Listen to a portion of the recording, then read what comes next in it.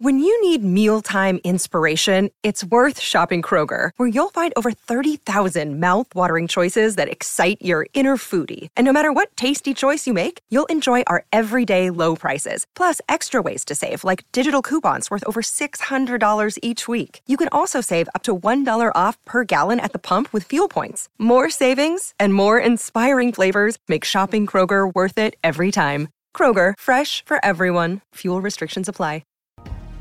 It's The Luminaries with David Odyssey. This time an interview with the one and only Mel Forever. Trust me, you want to get in on the ground floor with this one. But first, thoughts on Alien, Courtney Cox, Jamie Lee Curtis, BJ Novak, I have a lot to say, Lil Nas X, vampires, viscera, and I think a lot more. Thanks for listening. Mwah. Okay, as my mother's best friend Nancy Epstein used to say when she would call our house and leave a voicemail at 8 a.m. Hi, how are you? So, first of all, let me just say this episode is real good. It's just a fascinating interview and like pure charisma and a lot of insight and power coming from this week's guest. So, welcome. First, we do have some business to cover. I got an MRI yesterday.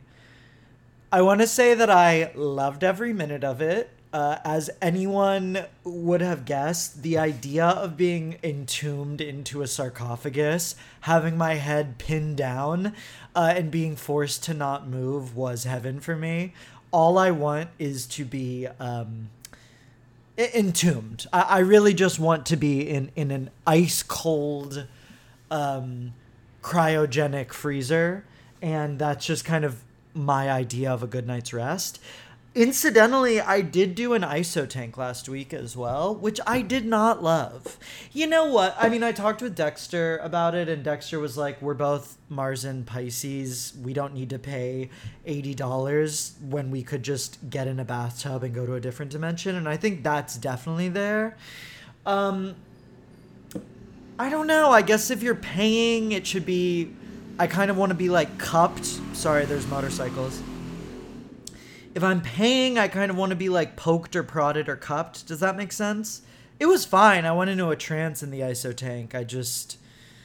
Planning relaxation is never going to really work. You know what I mean? Planning a spa day and then assuming that day I'll be ready to chill rarely works, because then I often end up going to the bathhouse feeling like a nervous Khalalia lunatic psychopath. So...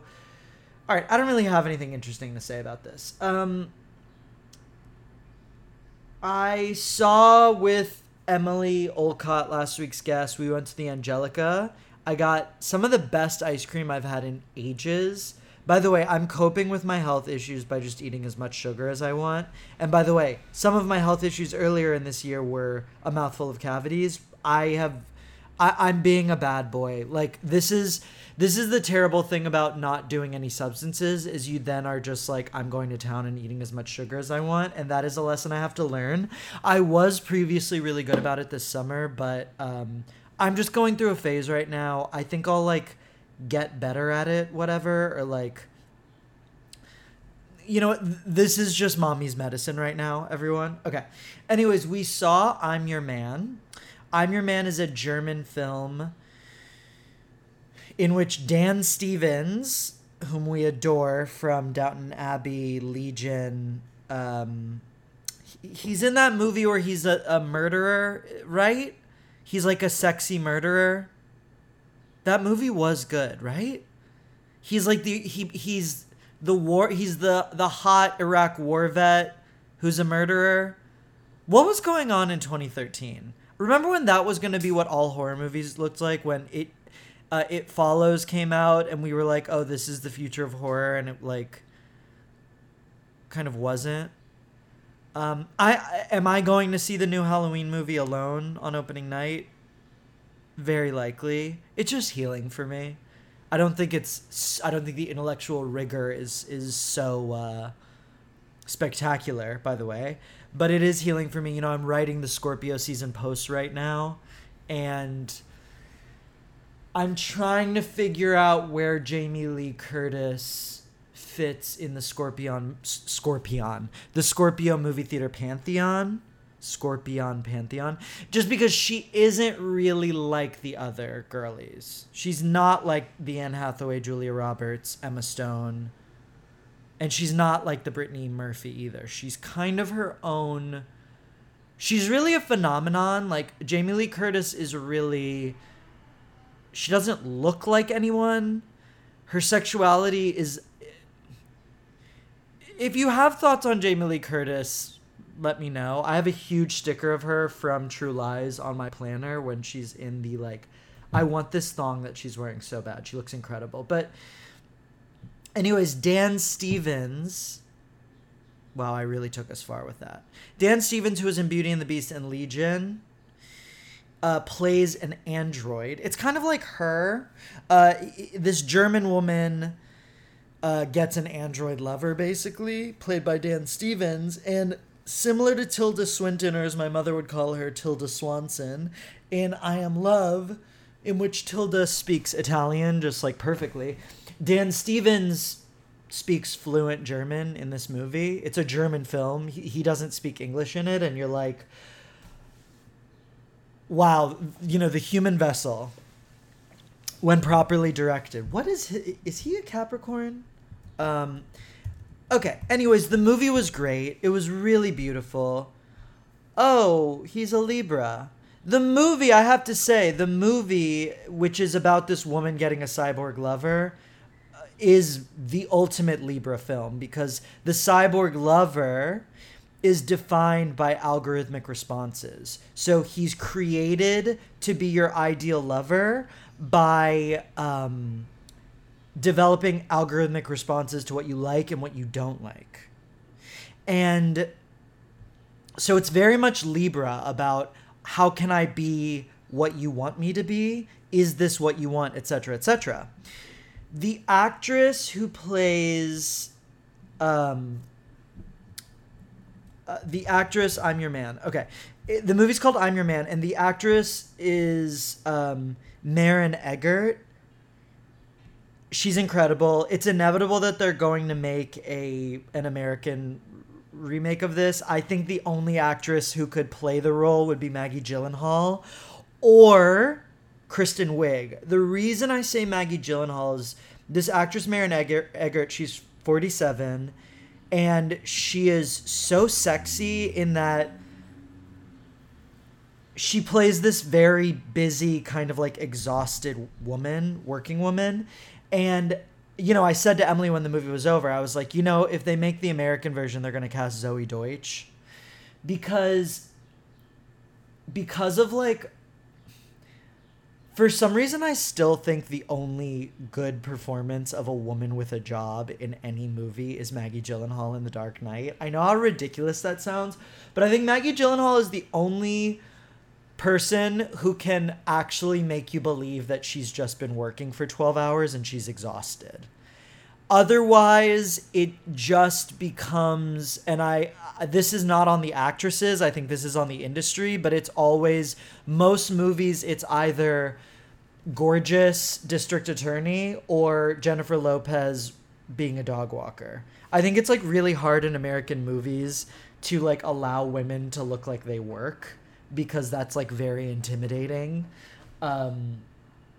Which is why like the Bad Moms movies exist. Do you get what I'm saying here? Anyways, this movie, she was so sexy and she was so like chic and it was so effortless and she was so believable because of course she's German and she's not in this like American, you know, mommy breastfeed me Oedipal film industry. But I just think Maggie Gyllenhaal could do it. As I said, I saw Secretary for the first time this year and it rocked my world. I'm reading The Heroine with 1,001 Faces by Maria Tatar, which is this like, it is a post-Me Too response to Joseph Campbell's Hero with a Thousand Faces. Frankly, this sort of thing should be my bread and butter. What I love about Shulamit Firestone is the way that she basically like not bitches out, but like, yeah, she kind of like in a very campy way just like destroys Freud. And I love that about Marie-Louise von Franz, where she, who's Jung's heir, she basically attacks like the fairy tale industrial complex. They do it in a very like sharp, kind of campy way. I'm finding this book to be a little bit absurd. I think I don't really want to hear about how Greek mythology is misogynist. I think it's obvious that Greek mythology is misogynist. The interesting work is reclaiming the characters, reclaiming these women and finding new layers and levels to them. Going through each myth and explaining how it's misogynist is just not, I just don't think it's constructive. So I'm hoping the book like starts getting a little bit more innovative, but I just think the writer is like, you know, she's already quoted Alyssa Milano. So I just want to like put that out there. Okay. Listen, I just think like this book does need to be written. I just don't think, I think it's written from this place of somewhat like superiority, that it's not helping the cause. You know, the other thing that I just want to say, and this is a conversation I've been having a lot recently, is vampires are about to make a comeback. I think like a lot of you know this, but I think the like girl boss decade is over, and I think especially like Lil Nas X, who's an Aries, is heralding a return to just like sex. And I hate to say this, but like, you know, Jupiter's going into Aries next year. We'll have Saturn in Aries by 2026. I'm not saying we need to go back to like Girls Gone Wild and low cut jeans. I'm just saying I think that the dissociative aspects of this Aquarian age, and I think the like hyper segmented aspects of the post-Weinstein trauma, which are very essential, and like that discourse, which was very, very essential. Jake Cornell and I have talked about this a lot. A lot of that is witch culture, which is about like unity, rules, roles, all of that. At some point that yields to vampire culture, which is I want to give in and I want to give up and I want to lose myself. The stakes of that are yet to be decided. It does not necessarily have to be misogynist vampire culture, but I do think that like the power of demonic sex and the power of just like fully losing yourself in that kind of gothic Catholic submission, it's on the menu one way or the other. I just, you know, I've talked about this a lot, but I can't go to another hyperpop concert with a bunch of people with a bunch of 26-year-olds who dress in giant tarps, who purposefully look like shit, and who aren't fucking. By the way, this is the other conversation I've been having a lot. You know, as a millennial, I don't want to say that like it's so great that my generation allegedly had more sex than the Gen Z kids, because frankly, a lot of the sex that I had in my 20s, I would gladly give up. Most of it was traumatic. So I don't want to like put a value judgment on anything like that. And I'm not trying to like revert back. I'm just saying, I think if we think about the shift from, and Jake and I talk about this a lot, like witch culture to vampire culture, we're due for vampire culture. You know, I've talked on this podcast about the Take My Breath video by The Weeknd. You know, I adore The Weeknd. That whole video is it's obviously a send up to Blade, and Blade and Queen of the Damned. Everyone, by the way, should watch Queen of the Damned, which is on Hulu right now. Queen of the Damned is one of the great fashion films of our time. Blade and Queen of the Damned are a part of this vampire rave culture, which is very much this idea of nightlife as this area where you purposefully want to be hunted. And that kind of... Anyways, it's fabulous. I do want to say that in my recent cruisings through the invisible realms, I've been spending a lot of time in the underworld, and I have encountered Persephone. I've kind of taken like a tutelage under her. She is my dark queen. The best way I can describe Persephone is if everyone stops this podcast and watches the Kalela video for Let Me Know. Persephone is the duality between the white virgin and the dark queen of the underworld. Persephone has taught me that duality is okay. It doesn't need to be transcended, and one does not need to win the other. Both sides are valid. And I'm learning that about myself. Persephone is just major, and I can't wait to do like work around her and art around her. Speaking of the underworld, I watched with some of our, dear friends and friends of the pod. I watched Alien again recently.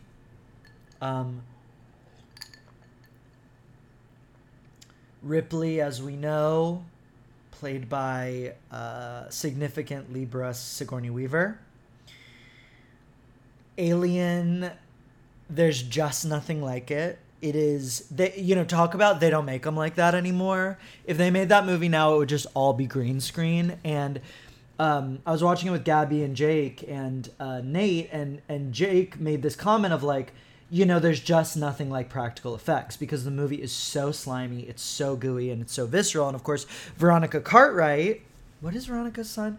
Veronica Cartwright, legend, who we know from Invasion of the Body Snatchers. Oh, Veronica is an Aries, who we classically know from Invasion of the Body Snatchers, Witches of Eastwick, and 6 Feet Under, all of which where she delivers these like horrific shrieks. I mean, she's incredible.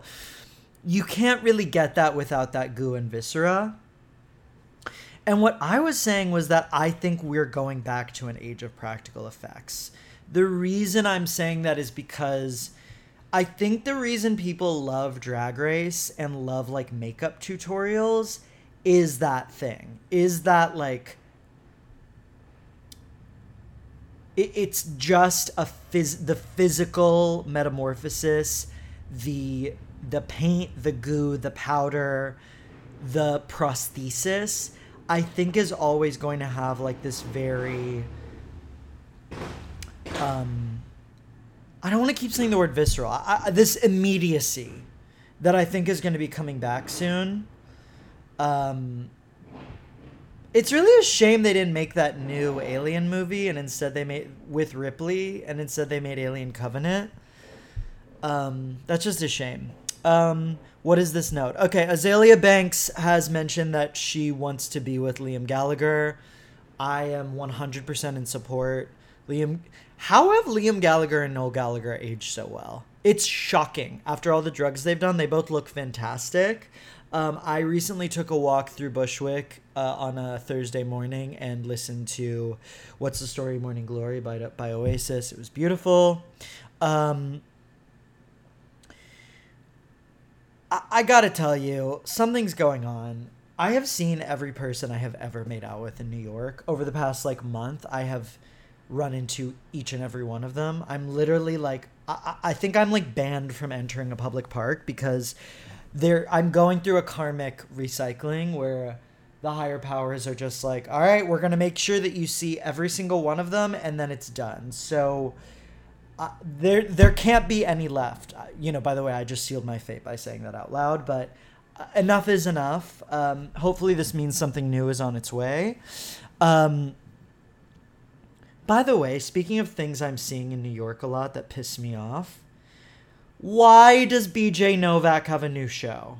Why? Why do I have to see his face? I'm sorry. I'm sure he's... You know what? No. When I went to college, I went and saw him speak at Tufts, and I have to say this. he was reading from his collection of essays, and it was just so obvious to me that he knew that every Jewish girl in that auditorium wanted to have sex with him because of The Office, and he was going to milk it for everything it was worth. I found it very, very dishonest and manipulative.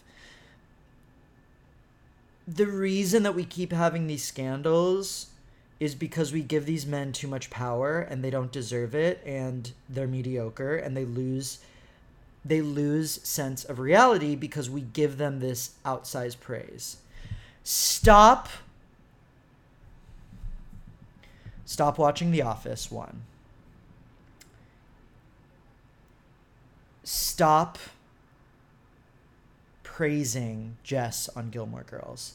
Stop wanting to be the girl who John Krasinski gets with on The Office. Don't do this, okay? Not only are you fueling mediocrity, you're fueling entitlement. Stop it, okay? You need to be obsessed with real freaks, okay? And by the way, at least Angel on Buffy turns evil. So even the so-called boring choice is not so boring. We have to be careful here, okay? I can't hear people talking about Jess on Gilmore Girls anymore, okay? It's over. I'd rather be with Logan. Do you hear me? Though not Logan season 7, because, season 7 isn't canon. I have to say one last thing, and then I swear we will get into this interview. I rewatched Scream 2, and then I rewatched Scream again, and I watched Scream 3 over the summer. The Scream films are our greatest treasure. They're everything I want everything in life to be. I have to really say this. When I watch Courtney Cox in all of them, but there is something about Scream 1. There are shots of her. No one says this, but Scream 1 is gorgeous. Like, the Scream movies are not low budget. They're fabulously high budget, and they're beautiful. Like, Scream 1 is literally... Every one of them is, like, very beautiful to look at and very big. There are shots of her in Scream 1 in, like, that country setting in its magic hour, and... I've had these profound spiritual experiences looking at her where I feel like something is being channeled to me. Some source, some power, some belief in cinema as art comes through to me. That performance, which is the ultimate camp performance, there's just nothing like it. Classically for Halloween 2014, I did go as Laurie Metcalf from Scream 2. It was misunderstood, but I know that I did something brave. And Matthew Lillard, what was going on there, But yeah, I just want to say, like, this Halloween, everyone should rewatch Scream 1, 2, 3, and 4, because every Scream movie is good.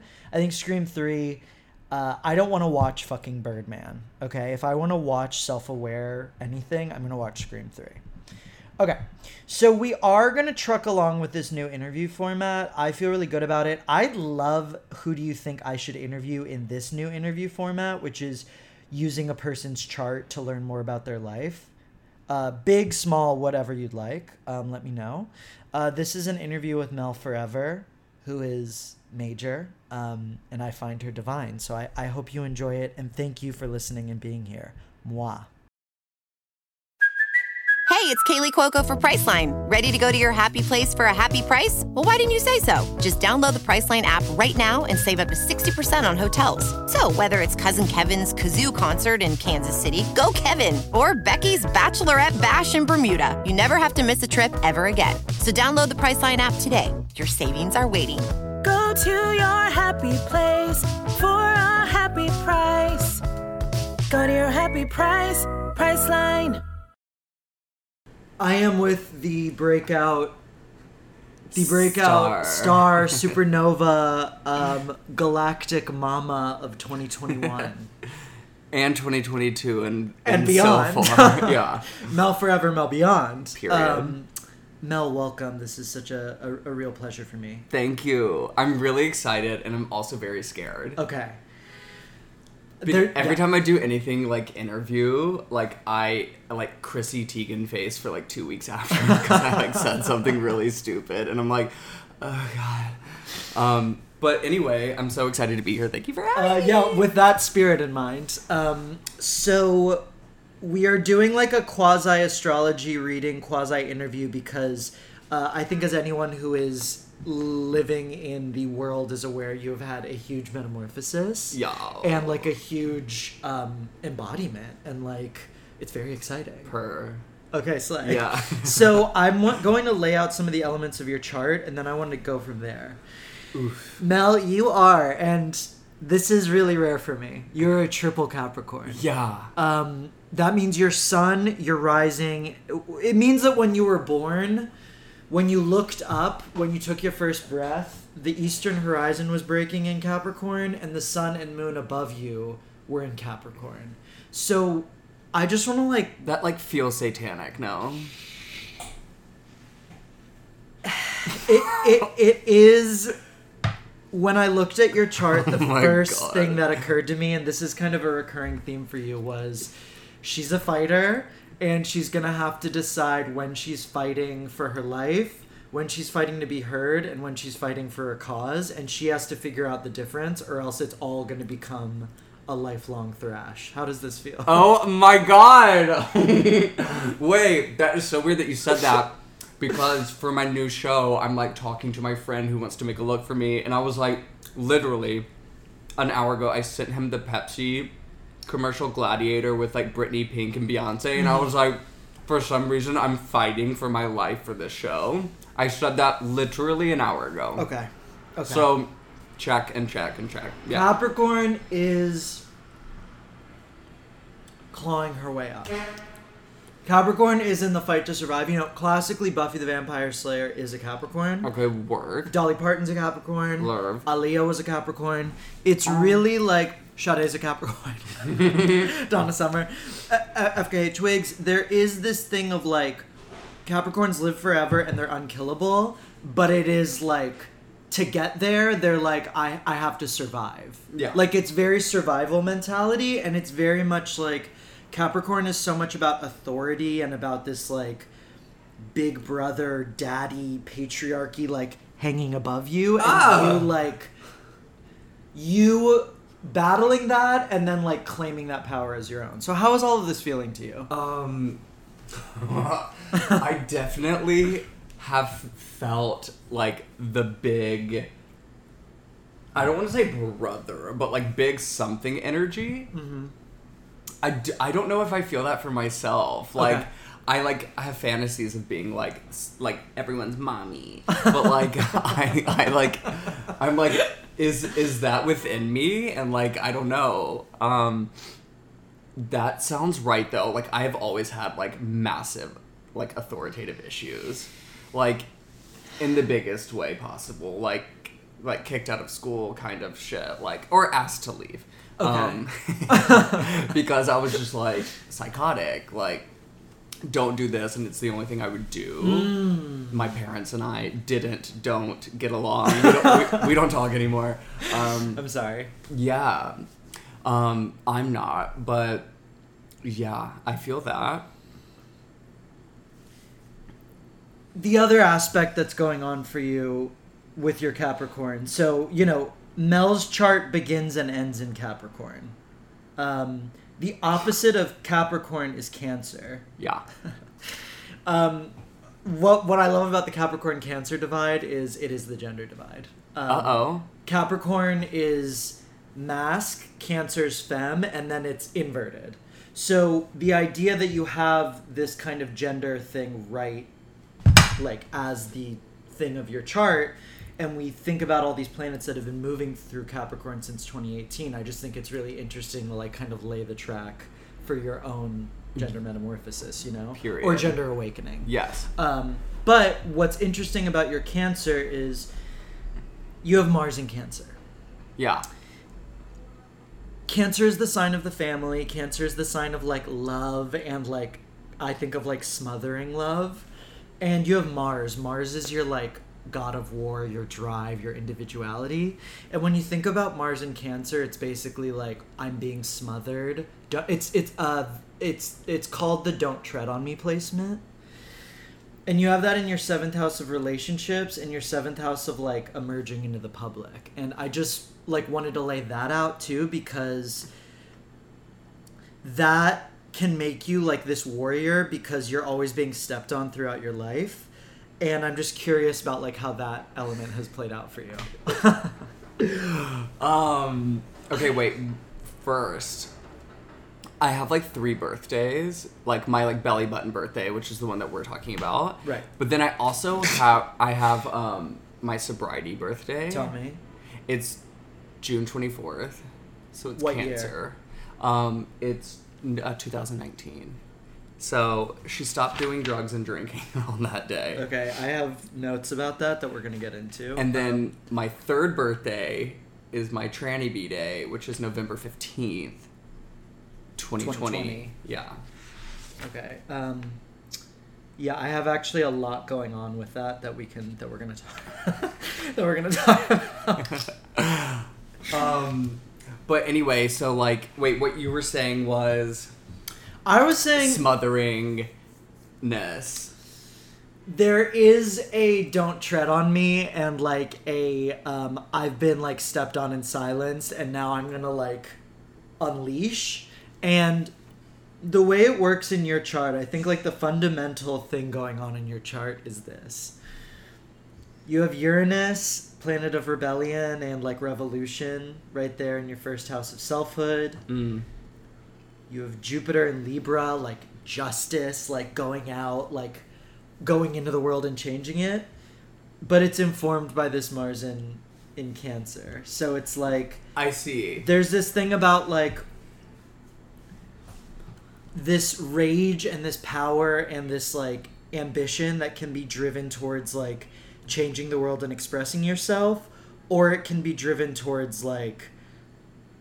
I'm angry at the people around me and I just want to, like, start a little riot, but it's about, like, when does that get directed? And I'm curious how that's played out for you. Okay, what you just said is exactly how I feel right now. Okay. Or, like, really, like, at all times, especially since, like, November, like, when I started transitioning, I was just, like... I was just, like, done with all of it. Like, so I grew up in Alabama and, like... all of that was, like, silent. Like, my parents were, like, not just, like, homophobic and, like, we still kind of talk. Like, they were, like, I was talking about it last night, like, extremists, like, homophobes. Like, wow. Crazy mean, crazy hurtful, crazy abusive. And, like, the whole thing, like, my family is riddled with closetedness. But, like, not only in sexuality and gender, but also, like... sobriety and drug related. Yes. Like, everyone is addicted to drugs and, like, everyone is, like, if you met my uncle or, like, one of my cousins, you'd be like, I don't want to say their names, but my quote girl cousin, like, is clearly a man, and, like, my uncle is clearly a faggot, and you're just like, what is going on here? And then they all drink vodka on the rocks, like, all day long, and you're just like, I don't understand what's going on. Anyway, so the theme of my family is, like, silence. Yeah. And, like, as soon as I started transitioning, it was like, I'm done. And, like, through my music and, like, my performances, I literally just, like, I feel like I am overcome by this, like, demon on stage, and I'm just like, I need to, like, breathe fire onto these bitches. Like, I need to scream and kick and yell and fight, but, like, in an art form that isn't so abusive towards my audience members. But, like, I feel that so hard because like, when I went to college, it wasn't like I was, like, finally set free. Like, I joined a fraternity, and, like, like, I was so sick. Like, I joined a frat and got hazed and was like, this is right. Like, I had, a fractured rib from being punched. Like, it was a moment. And then I was like, no, yeah, that's good. I like that. And, like, and not until, like, my senior year of college did I suck my first dick. Like, wow. And then I was obsessed with that dick for 4 years after, but... It's too bad. Yeah. We don't talk anymore. But yeah, it's like... And then, like, in terms of my transition, like, all of a sudden I just had, like, just, like, every hour, like, from when I got sober in June, every hour of every day was, like, just like, thrashing of, like flashbacks, and like it was like spiritual whiplash all day long of like, you're a fucking girl, you're a fucking girl, you're a fucking girl, like, quit this shit, it's time. And like I knew my sobriety was contingent on like going through my gender things and like looking at it, and so like in order to stay sober I had to do this, and in order to like complete all of it I had to like remove myself from my family or my parents who silenced me, and like basically my community at the time, because I was like giving Zara like Manhattan gay, and twink, and I just was like so confused. So all of it was done for me, and then I was like, I just have so much to say, but like not in words, but I just have so much to like get out, because my entire life has kind of felt like, shh, don't do that. But instead of shh, don't do that, it's like, don't do that. Like more of an aggressive beat. Yeah, there's so much there that I'm you know, I started recovery in December, and I feel like I'm just now understanding that it's another closet. Yeah. Because I'm like, oh, you can't do that and just expect your life, especially in Brooklyn, which is this like nightlife terrorism hellscape, like fascist, you know what I mean? Yeah. Like you can't just like not change. So I guess I'm curious, like, what happened? What was that order of like getting sober, changing your like social life, changing your like lifestyle, and how the transition started coming in? Like in terms of, if you think about sobriety as another closet, which led to transition, like what was falling into place that led from one to the other? Are you talking in terms of like Brooklyn nightlife too?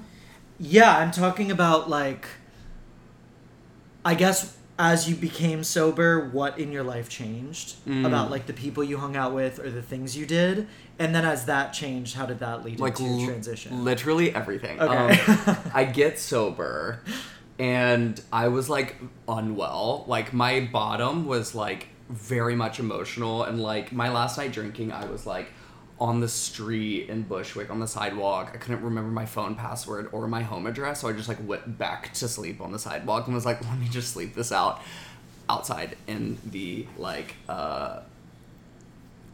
like under the subway. And I was like, that's dangerous, but that wasn't even that crazy of a night. Like I was just like, whatever. Right.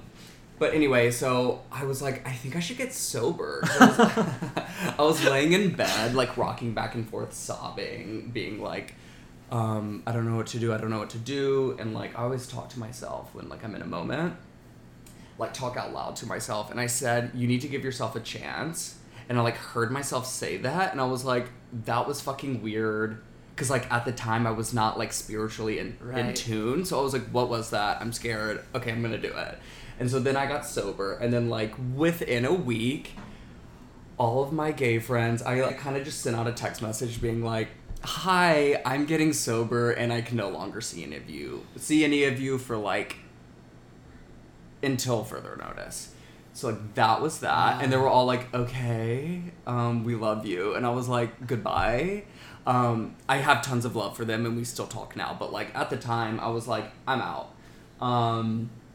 My parents, I did this whole thing, like, I got together with my sister, and we changed my phone number, I sent them an email being like, we can't talk anymore, like, and which, that was, like, coming for a really long time. They were like, are you a girl or a boy? And I was like, ah! I was like, and so I was like, I can't talk to y'all anymore, and then, like, everything changed at that moment.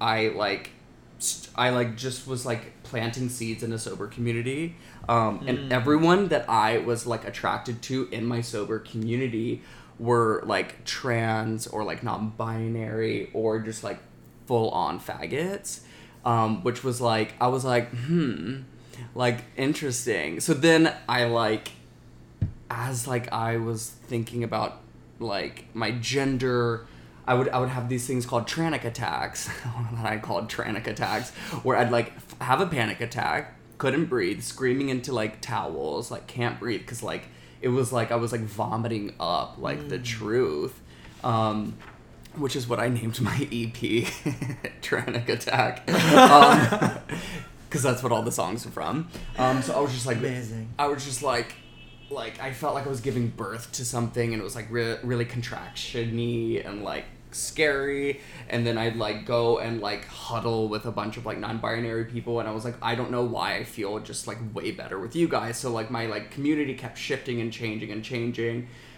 And then I was like, I think I'm a they them. So I gave they them for like 6 months, and the itch had not been scratched. I was like, no, this feels somehow even more not right for me. Yeah. I was like, it isn't me. And I just knew in the back of my head, simultaneously, I'm like having these tranic attacks and being like, I need to drink or like be in a coma like for months. Like, this is like, I cannot work through this. So I was like getting like even deeper into like my sober community. And so like it was all just like this crazy like oscillating like, I'm sober, wait, I'm trans, I'm sober, wait, I'm trans, oh my god, I have no friends anymore, I don't know what to do. And then like a pipeline down to my like inner child soul is like, do something creative. And so they all just kind of like 3 were just like boom, and like I like kind of just started writing music, and that like kind of propelled me even more forward. And then I started Hormones, and I was like, I'm just gonna do it for a month and like see if I like it. When was this? That was November-ish, like winter of last year, like a year ago. Okay. So a year ago today, I was literally like, fuck, like I'm going to Cal and Lord. And then I was like, I'm gonna do it for a month, and then like I swallowed my pills, and then was like, I'm never going back. Yeah. Like, holy shit.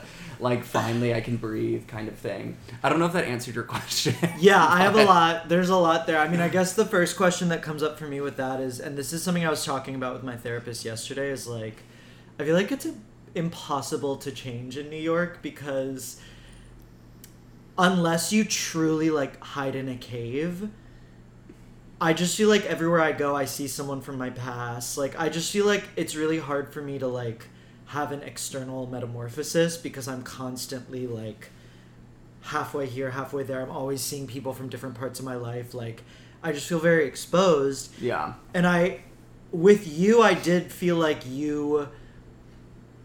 it was like, I saw you at Reese, you had long hair. Then I saw you at a rooftop party, and you were like fully vavoomed, and I was like, oh shit.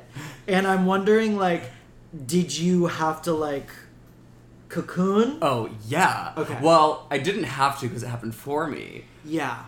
COVID. So I'm like, I'm a very proud COVID tranny. Like, so COVID happened, and like, and I was like, it happened in November 2020. And like, yeah, COVID was happening, and the whole summer I was like dating this boy who I was totally in love with, but then I was having these tranic attacks, and I was like, oh my god, I think I'm non-binary. And he was like, that's okay. And then I was like, I think I'm trans. And he was like, oh, I think maybe we should take a break. I was like, no, don't leave me. But anyway, so yeah, I like went into full-blown hiding. Not really because I didn't want people to like see me, or like I was going to work, like I was at a cafe, like I was like in public a lot, but like socially I just was like, I'm not going out, I have no business at clubs right now, like I'm not drinking, and I only really want to be at a club if I'm paid to be there, like kind of thing. So I'm just like, I went into full-blown hiding, and I was living with my 2 close friends, Ty and Andy, and they just watched all of this kind of like every morning. Like, it'd be like, I have a full lip on, and then like a full cat eye, and then like my hair was like long, and then it was blonde, and then it was red, and then I was just like, and then I was having like stuffing a bra, and then like like my clothes started changing, and so like it all kind of happened. Like I was literally going to work and coming home and hiding, which was helpful in some ways, but in other ways, like you want the metamorphosis. You want the cocoon, and you want to come out and like be the full butterfly. But that's not, It's interesting because your sun and your moon. So your sun, which is really like your radiance, your body, whatever, and your moon, which is like your inner life, are both in the 12th house. The 12th house is like the invisible realm. It's thought of as like the studio or the dark room. People who listen to this pod know I use this example a lot. Your fellow Capricorns, David Bowie and Aaliyah, both have their suns in the 12th house. And they're these people who love to work in the studio. Your sun and your moon rule Cancer and Leo in your 7th house and your 8th house. This is the 8th house of metamorphosis. So I wrote down in my notes, moon and sun in 12th, ruling 7th and 8th. Clandestine deployment of metamorphosis. So I was curious about that, about like, I got the sense that you might be someone who needs this kind of like incubator space. Totally. Or this like inner realm that you can go in and like cook, kind of. Totally. I'm now that you're saying that, I'm like totally, I'm a baker. Yeah. Type of thing. And like with my music and stuff like that, everyone's kind of like, oh my god, you're like just like blowing up or whatever, like you came out of nowhere, and like it looks that way. Right. But like I had been like cooking for a really long time. Like I was like, and I think because of that cook is why I feel so explosive performance wise, and like with my like songs and stuff like that, because I really like, I spent like hours in the studio, and it was just like the first time since I can remember that like everything just went away, like anxiety, judgment, all of it was gone. And I'm like working with this straight man who I'm like, so this line's gonna be fuck me in the little fucking pussy. And he's like, okay, great. And I'm like, work, like loves it. So yeah, like I feel like that's what makes me an introvert. Like, I think I feel like an extrovert, but, like, now I understand what those two things mean. And it's, like, if I ever get overwhelmed, or if I ever get, like, if things are too much for me, I, like, ghost. And, like, it's a thing that my, like, close friends know, that, like, sometimes I just won't respond to you for a month because, like, I have to disappear. Otherwise, I will become unstable and, like, we will fight. Yeah. Like, not by choice. I guess I want to go back for a second to the sobriety saga, because you have Neptune in your first house. So this is your first house of like intrinsic selfhood, and we have Neptune. Neptune is the planet of dreams, fantasy, imagination, and intoxication. Uh-oh. So... Oh my god, what the fuck? Why are those all together? Yeah, your chart is really... It's just, I mean, I'll lay out like the way that things have been going, but it's there's a lot happening at once. But Neptune, Veneno also has Neptune in her first house, and Neptune is this planet of like high vibrations, the communal consciousness, artistry, great. But it's also like going way too far over the rainbow. It's all about like intoxication and delusion and like going too far. You know what I mean? Yeah. And when you see Neptune in the first house, it's often this thing about she is this person. And if we think about this with Veneno, there's that line in Veneno where they're like, what are you? And she's like, I'm a traffic light. Yeah. There's this sense of this being who can project and embody an artistic vision or a fantasy, which I think you're able to do on stage and through your music. And it's this person who's tapped in, who's connected, right? But with that portal being opened, we also have, everything that comes with that. And so that's where the kind of intoxication stuff comes in. You can get lost. Exactly. Or you want to block it out, or you want to numb it out. Yeah. Because maybe you're like maybe you're an enigma to yourself almost, and it's not even this thing that you're able to like present and transmute. It's like you can't even see yourself. Like Neptune is the ocean. It's like you're underwater, you know? And I guess I was just curious about, you know, you said that your sobriety was June 2019. I had written down June 2019, Saturn, the planet of restriction and definition, hit your Neptune. So I did think that was interesting that it was like that Neptune, which is just like this open, chaotic ocean, got finally like pared down. And I guess, sorry, I'm talking a lot. I'm curious about what was the what were the substances blocking, do you think? Like, how were the substances working to numb things out? Well, like, my whole life really was about numbing. I keep having these, like, really blanket statements, but they're all true. So, alcohol and drugs were numbing a basket full of shit, like a Mary Poppins basket, like didn't know what was gonna come out kind of thing. Like it was like I didn't know what was there, and like I didn't want to look at it, so I'd get blackout. I knew that like when in between like blackouts I would have like visions of myself, like, okay, this is really hokey, but like I would have these, I called them apparitions, and like my sober community is like, yes, like we know those and we love those, and I'm like, okay, y'all are weird, but loves it. I would have these like apparitions, like visions of myself, really long hair, like big tittied. Wow. And I was a dude at the time. Big tittied, really long hair, like red lip, screaming on stage, like above everyone else. And I was looking up at this person and I was like, fuck, that's me, holy shit. And I did not like that because I was like, no. And I was like, who is that girl? And I would like talk about it with all my sober friends, and they'd be like, you'll see her again. And I'm like, why do y'all all know something that I don't know? But anyway, towards the end of my sobriety, that was really what I was blocking out. I was blocking out her because I was like, I don't know who that is. First of all, she looks kind of scary. Like, yeah. Why is she screaming? She looks a little angry. And I like am feeling like I have to change my body kind of thing. But before that, it was like, so like the trans feelings I was blocking out. And then before that, I was doing stand-up comedy for like a very hot second. Do you remember? I think I met you.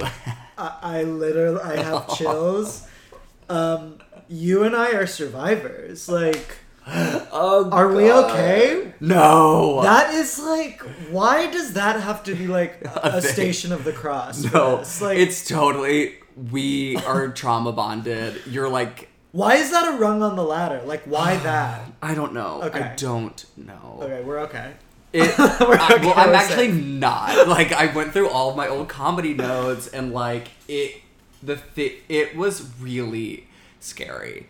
The things that I was doing and saying and thought were funny, like, and just the whole idea of getting on stage and like trying really hard to get someone to laugh at you, like I'm like, I can do that without being funny. Like, I don't know, it's just like really terrible. But half of this, no, 80% of everything that like I wrote or performed, it's just like, girl, go to recovery. Like literally, this isn't even interesting. No, I had like a 5-minute set about how my sex life was actually the plot to A Bug's Life.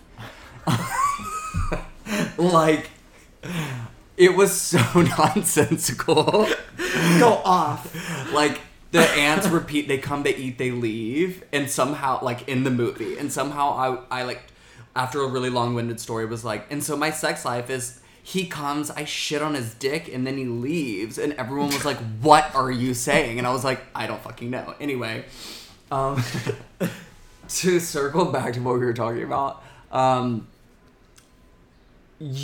my whole life is numbing out, and like, or has been numbing out, and now that I'm like I feel like I'm operating on like a much higher vibrational level now, and so now I don't have the same like resources to numb, like because I've taken them away from myself. So now I just am like, I guess what I would be like afraid of. I'm like desperate and like starving for like success, whatever that means for me. But I'm also terrified of that in every way possible. So it's like this weird like back and forth. Okay. In terms of, because like I was like front row at Bushwig and with my girl Melissa Rich, and we were like blasting, we were singing your lyrics while you were performing, and it did feel like, okay, the debut has like she is here. Yeah. And you know, when you were just describing that vision you would have, your apparition, it sounds like what's like literally happening now. Yeah. And I guess I'm curious about like when you started performing, which was when you started performing music. Mm-hmm. What fears were coming up, or what did you have to like slay? Or did it just, or was it just like, oh no, this is it, I'm ready? No, okay. So I started my very first performance, like musically, was July 21st. It was July 21st. And like it was at Pianos, and they had this like whole like renovated moment. And I had my girl Merlot and Miss Blue Velvet, and I like literally was like, I'm so fucking ready for this. Like, let's fucking do this. Like, yeah. And then the day of, I was so nervous. I was like the most nervous I've ever been in my entire life. Like I was gagging. I was gagging on the street. Yeah. I hadn't eaten all day. I literally couldn't. And I was like gagging and like trying to purge like something up. And like, it was like, you know, like in movies when someone gets in a car wreck and there's a really like loud, high pitch, like, yes. That was like the hour before my show. I was just like, I think I'm going to die. Yeah. And in a way I did die that day, because like the second I walked off that stage, I was just like, okay, everything is different now. So it was just like every like sensor I'd ever had in my entire life was just like humming in my brain. It was all of it was like, don't do this. Like my parents, like, you're a boy, like don't wear your sister's clothes. Like, blah, blah, blah, blah. And I was just like, now I'm in a bikini about to dance and sing to my own shit. Songs about having big tits, no less, like in front of everyone that I know. And like, it basically, I felt like really physically sick. Yes. I was Googling it, and it was like, Adele takes a shot, and I was like, okay, well, I can't do that. And like, Lorde like throws up at shows, and I'm like, oh, these girls get sick too. Like, yeah. But anyway, yeah, it was like fucking like, it was a horrible, beautiful. It was like the most important day like ever. Like artistically, I guess, because I just like, it was, I like walked through a door, so to speak, which was like really important for me. And then ever since, like, I like don't really get nervous anymore. Like, wow.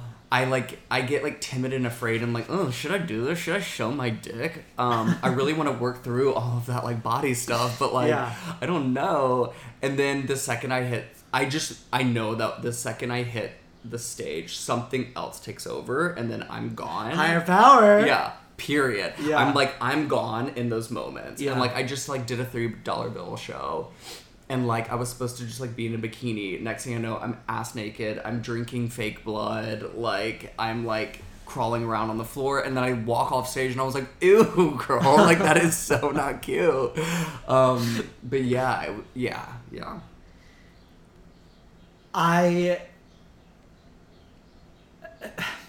You know, like when I did my solo show, that day was hell, because it was just like I just like went into a nail salon and just completely dissociated for about 2 hours, because I was just, and my throat the night before, my throat immediately like, you know what I mean, like exactly, like anything and everything. And it was like, okay. And that first night I did feel like something just took over. And the second time I did it, it was not that. It was terrible. I was like watching myself in slow motion. It was hell. But I realized like that experience too, I had to have. Yeah, of because course. also like once you've had that, that's recovery of like Yeah. you will survive this. Yeah, totally. Like even when you get shoved in shit, like Yeah. you will transcend. Yeah, totally. I think I got like when I was doing comedy, I like bombed like one time. Like, and by bombed, I mean like someone stood up, screamed "what the fuck" and walked out. I was like, oh, and like I was doing this like No. I'm gay and I like poopy dick stuff. Yeah. And I took an edible. I went to go see Rocket Man with my sister. Whoa. After she was living on an edible, like dancing in her seat, and I just like full on had a panic attack. It was like literally the worst experience, like bombing so hard in front of so many people, Yeah. and you were just. I was, like you said, watching myself in third person and just being like, and suddenly I was talking slower and slower and slower, and then I was like, I can't even get the words out anymore, and it was just horrible, and now looking back, it's like, that didn't kill me. Right. And now moving forward, I don't have to have this, like, marijuana-induced panic attack, which happened all of the time. I know. For me. I know, me too. And so it's like, you can survive it, you just need to breathe through it. It will be fine. And also, yeah, that, like, having a really fucked up show can, like, kind of, like, ease your nerves in the future. Because it's like, whatever. Like, you're just a human. And also, like, I think that 12-step meetings can be so, like, deeply harrowing of just, like, what the fuck did I just hear over the last 90 minutes? Yeah. Where you're like, you know what? Like, what are they going to throw at me now? Yeah, exactly. Because it is truly just, like, you have no idea what sort of shit you're about to be exposed to, and, like, you have to embrace it. Yeah, totally. Yeah. 100%. It's whatever. Okay, so I guess I'm curious about what are you starting, because now that you're like on the ride, I'm curious about like, is a bigger picture vision starting to come in? Like, is a bigger ethos, a bigger ambition coming in, a bigger like meaning or purpose? That is kind of what I'm struggling with right now, is like, Okay. I'm like, first of all, what I'm doing is a pipe dream that is just happening in front of my eyes. Like, before I got sober, I have a journal entry that was like, I just want to be a pop star. Like, but I meant like a girl pop star. Like, I was like, I want to be a pop star. Like, I want to dance and sing on stage. Like, and like, it's what I wanted when I was a kid and like whatever. But obviously none of that was possible for me whenever I wrote that. So, and then like through however many steps it took to get to where I am right now, it was kind of just like this, like, I'm just gonna do the next thing that I can, and like, which is like email somebody and like book a show or like whatever. And so it's like, it's very one step at a time. And then once, like, now that I'm here and like I have a couple songs out, like whatever, I'm kind of in that same mindset of like, just like the next thing that you can do, meanwhile wanting world domination. Yes. Like, which is like, I'm like, I feel very, like, it feels like it feels kind of weird, but I'm like, I can't help that. Like, it's not like I want like fame and glamour. It's like, I need to be heard and seen, and like, it's not really about me anymore as much as it is for like what I feel, and like other people feel that too, and like just like the freaky weird shit, like I need to get that out. Like, you know, you are a triple Capricorn, and Capricorn is the sign of like the ruler and like governance and authority and like the boss. Oh. And Capricorns like do rule the world, like that's what they're like called to do. And your Mercury, your action, your communication, your voice is in Sagittarius, in the 11th house of network and like the higher community, so like an audience or a fandom. And I think your Saturn return journey, to be frank, I think your Saturn return journey is about you defining like what that rulership is and how it aligns with your values. Because I think like we know a lot of people in nightlife who like are successful but have no ethos and just are like basically demons. Yeah. I think for you, it's like we know you're, astrologically speaking, ascent is happening. I don't think you could be someone who's like, actually, I'm going to move to the country and work at a farmer's market. You know what I mean? Yeah. And if you do, like, I celebrate you. But, like, I think you are someone who's supposed to go on an ascent and, like, claim power. Yeah. I think the question is, like, what is that?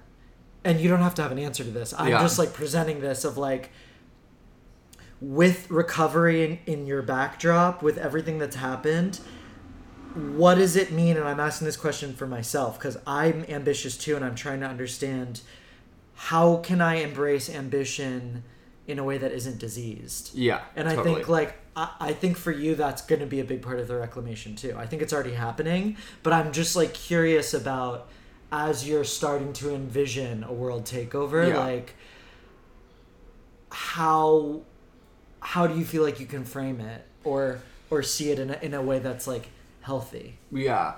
I mean, I ask myself a lot, like, what am I doing? And that doesn't, and not in like a self-deprecating way, but I'm just like, what am I doing? Like, what are we doing right now? And the share tweet, what is going on with my career? Yeah. Literally. And I'm just like, I don't even have an answer for like, when I imagine, like, oh God, I don't know. Like, I don't know. There's a part of me that's like, so I had this intuitive reading done. And it was over the phone during COVID. And this girl basically was like, I don't know if this makes sense to you, but I think you're a girl. And I was like, it makes sense. Okay, bye. Like, I was like, thanks, Lauren. Venmo or PayPal. Bye. Yeah, literally. Yeah. I was like, fuck. I'm trying. But she said that also within that I think you're a girl statement. She was like, you are going to find yourself in like a position of like being the voice for someone. Yeah. Or something or some group. And I was like, huh. Okay.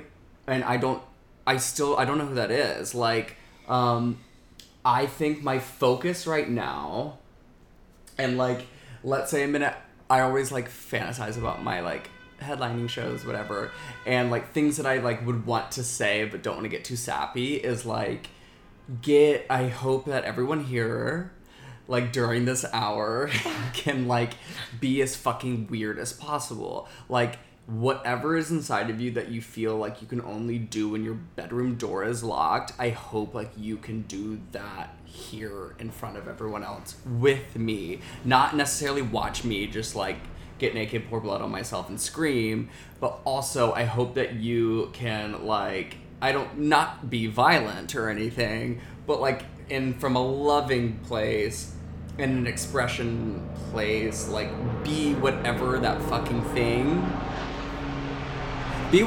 thing in your brain wants you to be, but you're too afraid to be. You know what I mean? The Mars and Cancer thing is like, Mars is the warrior and Cancer is the tribe. And I think like the journey of Mars and Cancer is supposed to be like, I have been in a tribe that has like repressed me. Now I get to like unleash that fury and I get to be like the warrior for my new tribe. Mm-hmm. So I do think the idea is that you, by like unleashing, gets to like help others bring something out. Like a perfect show is like, I want like a concert of mine to like be like a fucking zombie apocalypse where it's like one person goes crazy in the audience and then all of a sudden everyone is like foaming at the mouth and like screaming and like just like kind of like Salem witch trials, like full hysteria and just go fucking nuts, because it's like when like in my childhood bedroom, like I put on my like little headphones and like just fucking go crazy and just like go fucking off. And someone said that to me. Someone was like, you dance and perform like I used to when I was a kid, like in your room listening to like the new Avril. And I was like, no, that's exactly what I'm doing. And so like I want I guess if I was like who do I want to like speak and connect with and like be a voice for, it would be people who understand what I'm saying when I say that and like fucking do it and just sort of like, ugh, like I'm sick of whatever the fuck I'm supposed to be doing. I want to be that bitch. Like, I get a lot out of it because I like still put on The Prodigy when I'm alone in the apartment and just fucking like headbang because that rage and that wrath feels good, but it's not really like existing in the queer world because like most music, if you go out in like queer world, is like bad. But like when I heard Big Tits, it was just like, you know what I mean? And like when I've gotten to see you do it live, it's like, yes, like let's get it out, you know? So I do think that that's part of it, and I think more will be revealed. Yeah. All of my songs are basically like me throwing up. Like in one way or another. Like it's just like a puke of like whatever the fuck I was feeling. And like some of it's about like body dysphoria or like being really horny or like not being horny and like very angry about that. Or like being so ashamed and being like, well, there's nothing I can do. Like about like I'm ashamed of everything. So like what else? Like I don't know what to do anymore. So I guess I just like have one choice, and that's to own it and like try and do better next time. Like, but yeah, like, yeah. You have Saturn right before Venus. You have Saturn and then Venus. And Venus is your diva, goddess, artistry, see me, receive me, all of that. What's she in? She is in Aquarius, like Paris Hilton. Which and Venus is in your second house of earning and self-worth.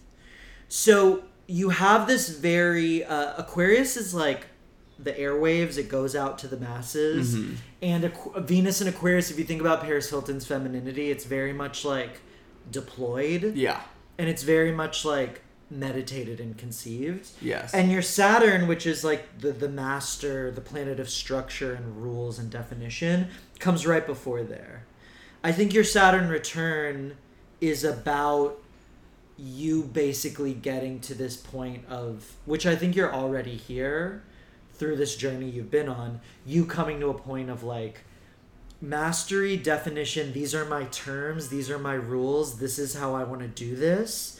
And then you get to have that ownership and have that full embodiment. I think you're already here. You've clearly like had to do plenty of work already. It's not like we have to wait until your official Saturn return in February. But I think like that general theme of like the Saturn, which is like the recovery, the ownership, the rules, the submission, the sacrifice, and then the Venus, the embodiment, the diva, the goddess, the portal. I think that's the duality of your journey. That sounds intense now. But you've kind of already lived it. In what way? In that I think you got the, like, okay, life can't just be, like, chaotic and fun and everything's gonna happen. Life actually has to be like, I have to lay the law down for myself. Yeah. And like take ownership of myself. Yeah. And then you get to create and deploy the way you want to be seen and received, the way you want your message to go out into the world. You know? Taking ownership of myself is something that like didn't really happen until I got sober. I was like, oh fuck, everything I do has a consequence, like whether I like it or not. And like that was weird to realize. And like everyone has feelings, and everything is about everything is about everyone. Like if someone likes you, it's because you make them feel good, and if they don't like you, it's because you bring up something in them. So like everything always goes back to like everything goes back to like self. Yeah. And like I'm trying to understand that as far as like I'm like, okay, so with that knowledge, like what, like you said, like what are my terms like moving forward with how I like interact, like whether that's music or just like day to day. It's like very weird. I still feel like a little murky in all of that. Like, yeah, especially with like music and artistry. I'm like, do I want to be Aisha Erotica and just like be like, fuck me? Or do I want to go full folklore? Like, I'm like, I don't... Yes. And turns out I'm doing a mixture of both. Okay. Yeah. Oh, God. That's... So Saturn returns like your slap... It's like a slap on the wrist, no, from the universe of being like, get your shit together? Or is it more just like... to be honest, you've had your slaps on the wrist. Child. Because... pretty much starting in 2018, you had Saturn. As Saturn moved through Capricorn, it hit your Sun, Moon, Uranus, and Neptune. So by the time your Saturn actually returns, to me, it's like the final threshold. Yeah. Because right after Saturn is your Venus. So it's almost like, to me, you did all the slaps on the wrists and all the, like, retribution, sacrifice, all of that. Yeah. Now we're coming to the final, like... this is how Saturn's a planet of definition. So if we think about this as the ending the cycle of like your final, this is how I want to define my ethos. Because Aquarius is the sign of ethos. Aquarius is the sign of like, what are my ideals? What are my values? Your Saturn returns in Aquarius. And the idea is like, you'll have had this experience debuting. You'll have had this experience putting stuff into the world, and then you get to bring it into harmony. Mm-hmm. So I don't think it's like... I think like the grisly, gruesome stuff... I'm not saying your life won't be hard, but I'm saying like the grisly like shocks of the Saturn return... I think you've had quite a few, right? Yeah. Like in pretty rapid succession, it sounds like. I think your Saturn return is meant to be like the final... If Venus, the goddess, is like on the other side of the door, this is just like the last, one of the final doors. You know what I mean? Of like, okay, this is how I want to do this, and this is how things are going to work for me, and this is how I keep things in balance, and, you know? Yeah, it's weird. Like, what you just said is like exactly where my mind, like my mind is like I'm kind of just like scanning, and then finally it zeroes in on something, and then I'm like, okay, fuck, now I have to go through this. Like, or it's like something on a shelf, and like things fall off the shelf, and then you're done with them, and like the next thing on the shelf is like what you just said. Yeah. As far as like music and like the things that I want to do with my life is like it's that. It's like, what is that for me? Like. And it's like kind of getting more like bubbly. Yes. Which is like, I feel the same way. which is like annoying because like, if you're imagining like a beaker bubbling, like something's the beaker will explode or something will come out of the top. Like there will be some product afterwards, which is like, in my experience, it's always been kind of painful or learning, which for me is painful. I'm like, I hate realizing things. Right. But yeah. But Saturn to me is the beaker. Saturn is the planet of structure. So the idea is that you're making a container for yourself. Because I will, to bring it all back, Triple Capricorn. Capricorn is the sign of longevity, which is like, I'm Dolly Parton. I'm going to live forever. Like, you can't take me down. You know what I mean? Yeah. So I think this is you figuring out like how to sustain yourself too. Like, how could this last and you be able to take care of yourself? You know what I mean? How can this all be in harmony? Yeah. Sure do. I think about that all the time. And I think like that is doable for you. Yeah. You know? I just have to go through it, figure it out. And you are. See what's on the other side of that door. So, I mean, if anyone's not following you who's listening to this, I'm like, what can we do for them? Where can people be following you, listening to your music, catching you, etc., etc., etc.? So my Instagram is Mel Forever with a 4. We just had a rebrand. Honey, listen, Chiquitita, David Odyssey, we get it, and you just gotta do it. And honestly, who cares? It's great. And Mel Forever is amazing. Who cares? Triple Capricorn, Mel Forever. Yeah, I love it. So that's me on Twitter, Spotify. I'm Mel Forever on everything, but TikTok has this weird rule that you can only change your username once every 30 days. So it'll be that. And then Apple Music is still Mel Incarnate, soon to be changed. Okay. They do it manually. They have someone on a keyboard. They emailed me to let me know. I was like, okay, good luck. They're like, within 6 months, we can change your name. I was like, okay, girls. Okay. Yeah, so. Okay. Find me at Mel Forever. Are there, as Scorpio season comes, are there any shows you're allowed to talk about, or just follow Mel and you'll find out? I have a couple of gigs. Wait, when did Scorpio season start? It's starting in late October. And ends. It ends late November. Starts like October 20th, 22nd. Ooh. So I have a show at Elsewhere. Yes. On November 15th. That's Scorpio, no? Major Scorpio. It's also the 1-year anniversary of my hormone. Okay, I'm writing this down. Beginning of hormones. So like the November 15th show is like my birthday, my like tranny birthday, and then for some reason I feel the need to absolutely bear it all, and like even though like bear it all 18 and older, but like more so in a way of like I'm like concerned because Halloween is like, it won't be Halloween anymore, and I feel like it's gonna be a little spooky, but like not in a costume way, just like something's going on with this bitch, kind of bearing it all.